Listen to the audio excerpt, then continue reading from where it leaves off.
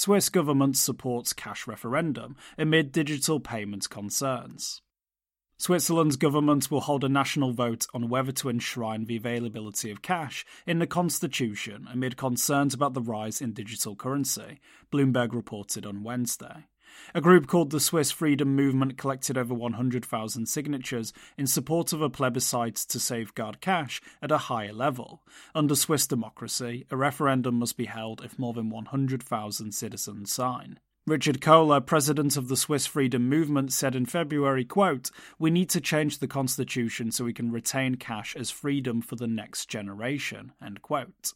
Neither the Swiss government or the central bank have intentions to abandon cash. The European country holds the most cash per capita, according to data from 2021. Meanwhile, officials are worried that the rise in digital payments will cause a downward spiral on cash use. Swiss National Bank Vice President Martin Schlegel said in a speech in November 2022 that, quote, "Cash is a well-functioning system, but it is not to be taken for granted.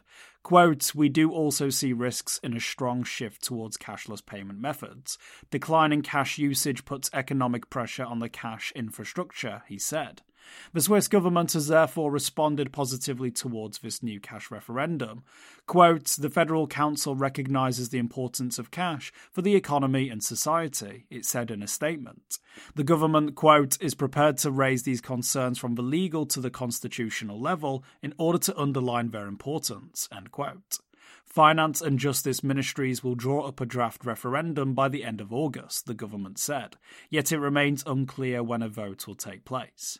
Got a tip? Send us an email or Proton Mail. For more informed news, follow us on Twitter, Instagram, Blue Sky and Google News, or subscribe to our YouTube channel.